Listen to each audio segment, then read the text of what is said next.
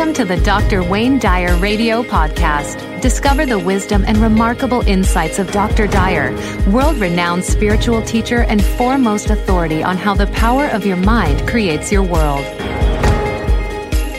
Okay, let's see who's out there. Let's go to the callers. We have some great people here to talk to you. So let's go to, this is a good one, Pia in Los Angeles. Pia on line 3. Thanks for holding, Pia. You're on with Dr. Wayne Dyer. Hello, Dr.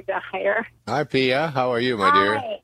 Oh, I'm great. I can't believe I'm the first call. I think I should go out and play Powerball.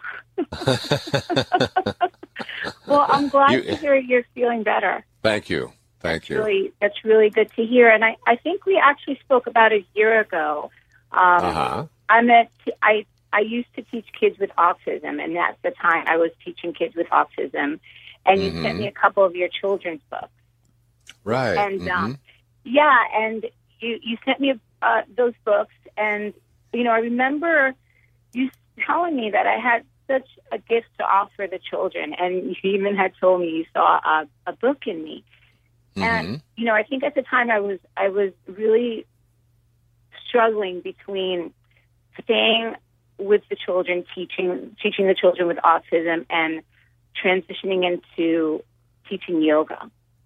And I had decided come June when school was out, I was going to, I had been teaching a yoga class in recovery for people in recovery of addiction and trauma all throughout the year. And I love it, and I loved the gift of it, and I loved everything you were saying about how your pain's being relieved through certain exercises you're doing, because what I have noticed through people in recovery especially is that, especially even I myself I'm in recovery, and I practice the 12 steps, and even moving through the 12 steps in a yoga practice, like being powerless and knowing you don't have control over anything except your own choices, and being restored to some sanity, some acceptance, some patience, and having the willingness to let that all go.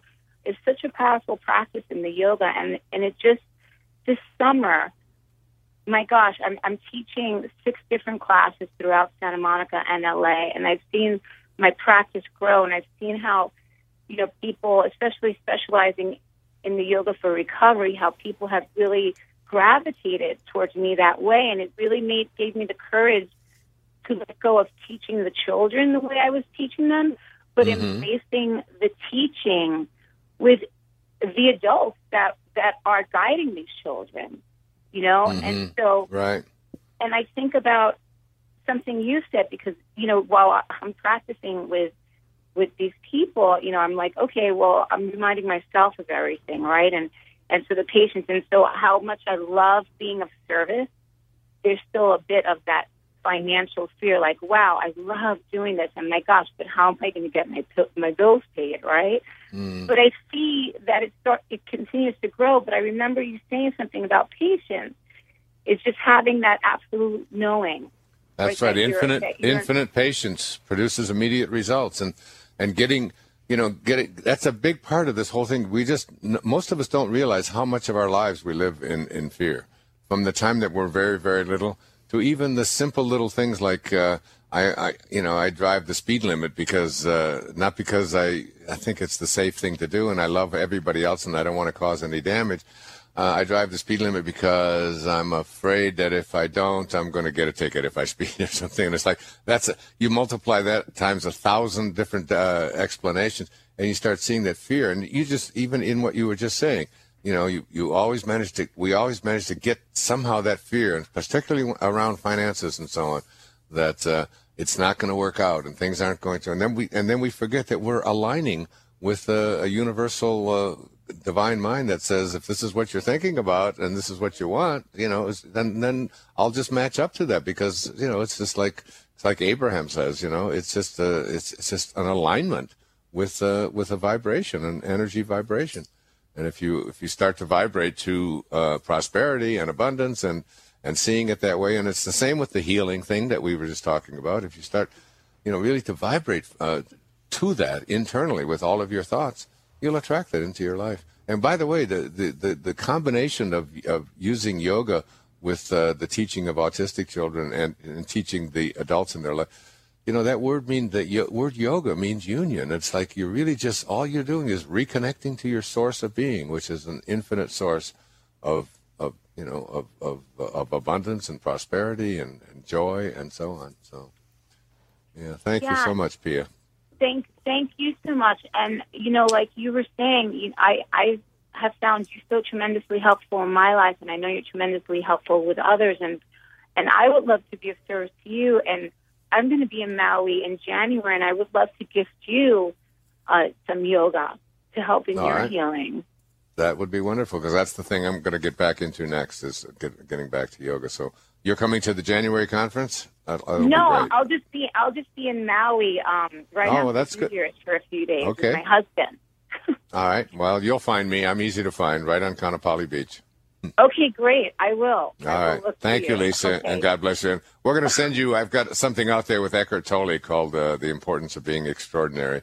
So we're going to send you a copy of that video today. Oh, thank you so much. So leave your address. All right. Thanks for calling. Appreciate it. God bless you, dear. Mm-hmm. And let's go right to another caller. Really good questions. Tamara here in San Diego on line 7. Hi. Hi to you. How are you? I'm great. Thank you so much. And once again, I'm happy to hear that you're feeling well. That's great news. Yes. Okay, my question is that, well, I've heard you say that there's a whole world of people out there that want to help you to achieve your dream, and I know that to be true because one of my missions is to help people to achieve their dreams. But I notice that sometimes when I need the most help and people offer it to me, I push it away and I have difficulty receiving it. And one example is I put on a production like 3 years ago, and some friends offered to pay for it to be professionally taped. And I didn't receive that gift because I was like, well, what if, I had so many what ifs in my head. And so now I'm working on some other things, and I know that, I have people around me who love me, and even strangers, I'm sure, would love to be a part of, this wonderful experience that I'm a part of. And I don't know what's inside me that doesn't allow. Oh, I can tell you. Okay, thank you. Because we just talked about it. It's this big word, fear. I mean, it's and the Course in Miracles says, and it's like it's just such a basic fundamental truth. It's either fear or love. Whatever you're feeling, whatever experiencing you have, even whatever thought you have, it's either in fear or it's in love. And any thought that is in fear cannot be love. And any thought that is love cannot be fear. And if you look at just the words of Jesus and all of the great spiritual teachers, that basically saying that what is God? God is love, and he that dwelleth in love dwelleth in me. So when you are in, having a loving place within you, you're with God. You're aligned with your source of being, whatever you want to call that. The Tao, divine mind, spirit. It doesn't make any difference. And when you're not, you're in fear. But fear can't be love. So what your fear is that that I'm not worthy of this, of receiving these kinds of things. The ability to give is really the other side of the coin of the ability to receive. And if you're not able to do one, you can't do the other as well. And basically it comes from like, am I worthy enough? And you just have to ask yourself, I came from God. My origination point is from my source of being. I'm going to return to that. And when I do, I'm going to know a kind of experience that has no opposite. That's what oneness is. That's what love is. That's what divine love really is. It's a love that has no opposite. It's like if I ask you what's the opposite of love, you can say, well, it's hate or it's fear or it's, indifference or whatever. Imagine being able to be in a state of being in which where you fuse the dichotomies, where you've transcended the opposites, where there is, there's joy and there's no opposite of joy, which is sadness. There's love and there's no opposite of that, which is fear or hatred and so on. And if you can get to that, the closer and closer you get to that, it's what you're doing is you're saying, I choose not to be in that place of fear. Fear of being disapproved, fear that I won't be able to make it, fear that other people won't like it, fear that it, that I might fail at something.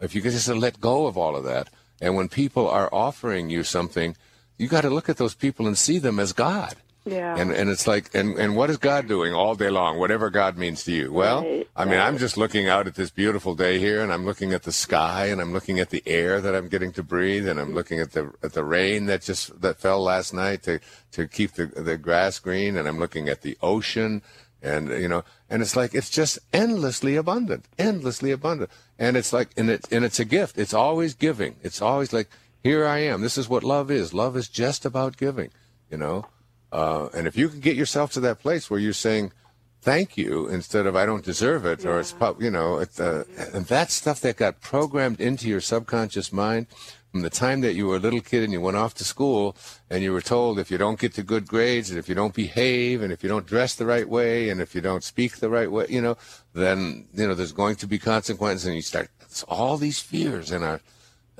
this is why the great poet Wordsworth said that. Talking about, she said, heaven lies about us in our infancy. A birth is but a sleep and a forgetting. A sleep and a forgetting. Heaven lies about us in our infancy. Why does heaven lie about us in our infancy? Because that's when we're connected to God.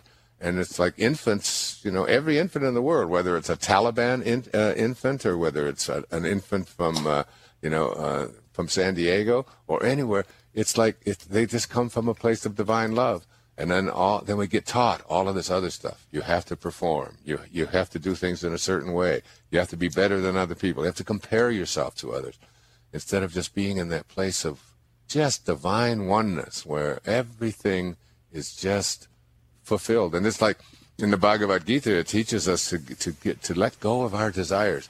And we say, well, how can I get rid of all my desires? Well, you don't have to get rid of all of them.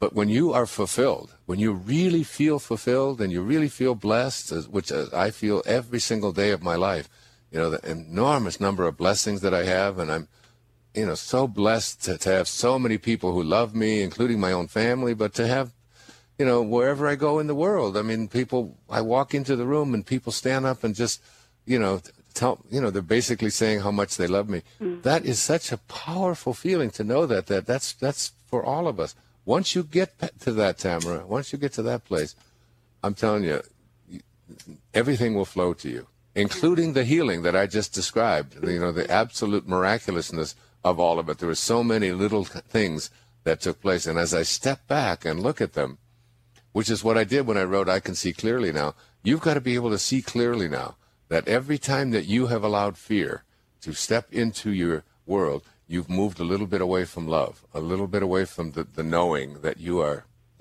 perfect. You are a perfect divine creation. There's nothing for you to prove. Have you read Anita's book, Anita Moorjani, Dying to Be Me? I have not. Yeah, well, we're going to send you a copy of it today. It's about a woman who had a near-death experience and what she learned and how she has come back and what she has done and how she's teaching all over the world about, basically, the presence of so much cancer and so much disease, particularly cancer and diabetes and some of these, and asthmas and even skin disease. So much of this stuff is related to, we just fear after fear after fear multiplied by it, and our whole lives become obsessed with being afraid, that I'm not enough, I'm not going to do well, I'm going to be disapproved of, and when you get rid of that and you're in a state of pure love, I tell you, that's the healing that took place for me, and allowed me to do this new PBS show, which I think you're going to just be stunned by. I can't wait. I'm excited about it. Yeah. And I'm excited for you, and I'm excited for you to read Anita's book because I found her and wrote the forward to it, and now she's out there. And this is a woman who was at such a stage of end-stage cancer that no one has ever even survived it.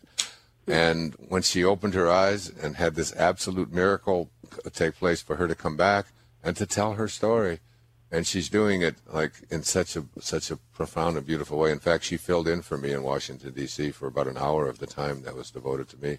And I understand she was just stunning. So I want you to read it. I think it'll be really important for you. There's nothing for you to do, Tamara. You just have to be yourself. Listen to the Beatles song. Just let it be. Right. Yeah, there will come an answer. It's when I find myself in times of trouble, Mother Mary comes to me, speaking words of wisdom, and I'm giving these to you right now. Just let it be. Let it be. Let it be. Yeah. By the way, today's the 1-year anniversary of when I spoke at the home of the Blessed Mother, the Mother of Jesus in Ephesus, Turkey. It's the birthday of Jalaluddin Rumi, one of the greatest poets who ever lived back in the 13th century. September the 30th is his birthday. So happy birthday. He would be 806 years old. Oh, my today. gosh. Wow. That's cool. Yeah. So thank you. Leave your address. We're going to send you Anita's book. And thanks for calling in. And I love you very much. I love you, too. Thank you so much. Thank you. Mm-hmm. And let's go from San Diego to British Columbia to Prince George, BC, and talk to Andrea on line 4. And thanks for being patient, Andrea. You're on with Dr. Dyer today. Thank you so much for taking my call. Hello, Andrea. How are you today? I am great. I am very happy to talk to you. Me too. You are the first person that got me on my spiritual path. Really? You are. How did that happen? What was it? I think it was a PBS show. Mm-hmm. And then I just looked into your work and just... Actually, it's a very long story. I found some of your stuff at the library because I had a cancer scare that ended up not being cancer, and it was the 101 Ways to Transform Your Life.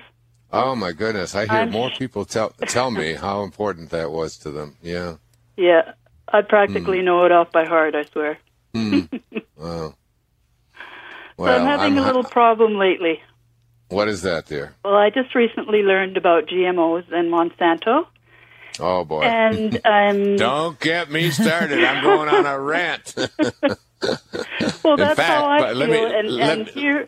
Here I was just, learning more spiritual things and finding inner peace. And now all of a sudden I have this, and I really feel the need that I need to spread the word and tell everyone. Me too. But it really messes with my inner peace. Oh, but don't let it do that. I got the same deal going. Yeah. But in fact, one of the people that was in the audience that I'm going to do a public television special with next year is Bill Davis, who wrote a book called Wheat Belly, where he talks about gluten and wheat and how toxic the wheat that is made today is, because it's all been genetically modified. Not only has it been genetically modified, but it's been modified to be able to reproduce its own pesticides. I didn't think the wheat was part of it. I thought they scrapped that one. No, wheat is 100% of it. About 99% of the wheat in this country is from genetically modified. Wheat used to grow 5. Remember, I don't know if you. I know you're from Canada, but through Purple Mountains Majesties, that whole song, amber waves of grain. That's supposed to be wheat. Wheat now, it used to be 4 or 5 feet tall. Now it's 17, 18 inches high. It's dwarf wheat. It's all been modified. First of all, so that you have to come back and buy the next generation from Monsanto or whoever owns a patent. How they've been able to patent and own food that goes into the ground. And then Time Magazine has an issue just a few weeks ago saying, where are all the bees going? Why are half the world's population of bees have just disappeared in just the last couple of years? I know, and almost everything that we're planting out there, we've modified out there. The bees, they don't look at that. I mean, they say, "What is this?" So this isn't a flower. This is something that's been created in a lab and owned by a company. I told you, it's a rant for me. But it's one for me too. But for me, it's like I'm coming from a place of peace. I volunteered to do this PBS show. I'm not going to be paid anything for it at all. I'm going to do it with this guy who's written this book, which I recommend very much. It's called Wheat Belly, and Hay House has a wonderful book. In fact, we'll send you a copy of it. Worry Free, Wheat Free, I think it's called. We'll put a copy in the mail to you when you leave your address today. And it's so he was in the audience, and when I discovered this and went gluten-free completely on the summer solstice on June the 20th, I can't tell you the difference that it's made, not only for me, but for so many people in my own family, and it's been practically a lifesaver for me, and So, I mean, the gluten that, and then gluten is just one area of this. I mean, it's like on Maui, 99% of the papayas are now GMO'd and owned by Monsanto. You open up a papaya here that grows in the ground, and you open it, there are no seeds in it. You know, who ever heard of a papaya or a watermelon without a seed in it? You know, it's like that's supposed to be some wonderful thing that we've done. And the reason for that is because, you know, we used to take the watermelon seeds from the previous year, put them in the ground, and we grow new watermelons. It's sort of the way God figured out this whole system, you know. But what they've done is modified them so that the next generation doesn't reproduce. If you want to get watermelons next year, you got to come and buy them from one of these big companies that have. It's a horror show, and it's something that's. But we can change it, and we're not going to change it with fear, and we're not going to change it with anger. The way I've done it is I've just decided to go gluten-free, to eat organically, to really to put no processed food into my body and all of that. And but I'm making a commitment to go on national television and to tell this story with a cardiologist who's written a book about it. There's another new book out on it called Brain Grain. I think it's about how these grains are making us all so toxic in our world. So. Well, thank you so much for making a commitment to go spread the word. Yeah, that's what I want you to do. Because as soon as you come from anger, what you do is you produce more of what you don't want. You know, we're already upset about what is going on, and then I join in being upset. So I've just doubled the amount of negativity out there. What you have to do is commit yourself. I think it's part of the obesity crisis that we see on our planet. You know that.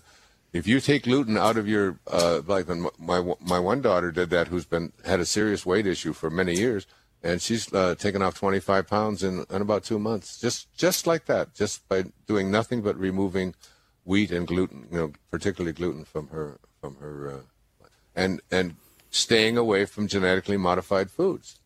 Yeah. Yeah. So just what you do is you take this kind of stuff that exists, as my friend Ramdas always would say to me, Wayne. Starving children in Africa are part of the perfection of the universe. And I think, how can you say that? He said, but so is your desire to end it, a part of the perfection of the universe. Stay with that rather than what you don't want. If you put your attention on what you don't like and what you don't want, and you do it enough, you'll just attract more and more of what you don't want. To find out more about Dr. Wayne Dyer or any other Hay House author, please visit hayhouse.com. Thank you for listening.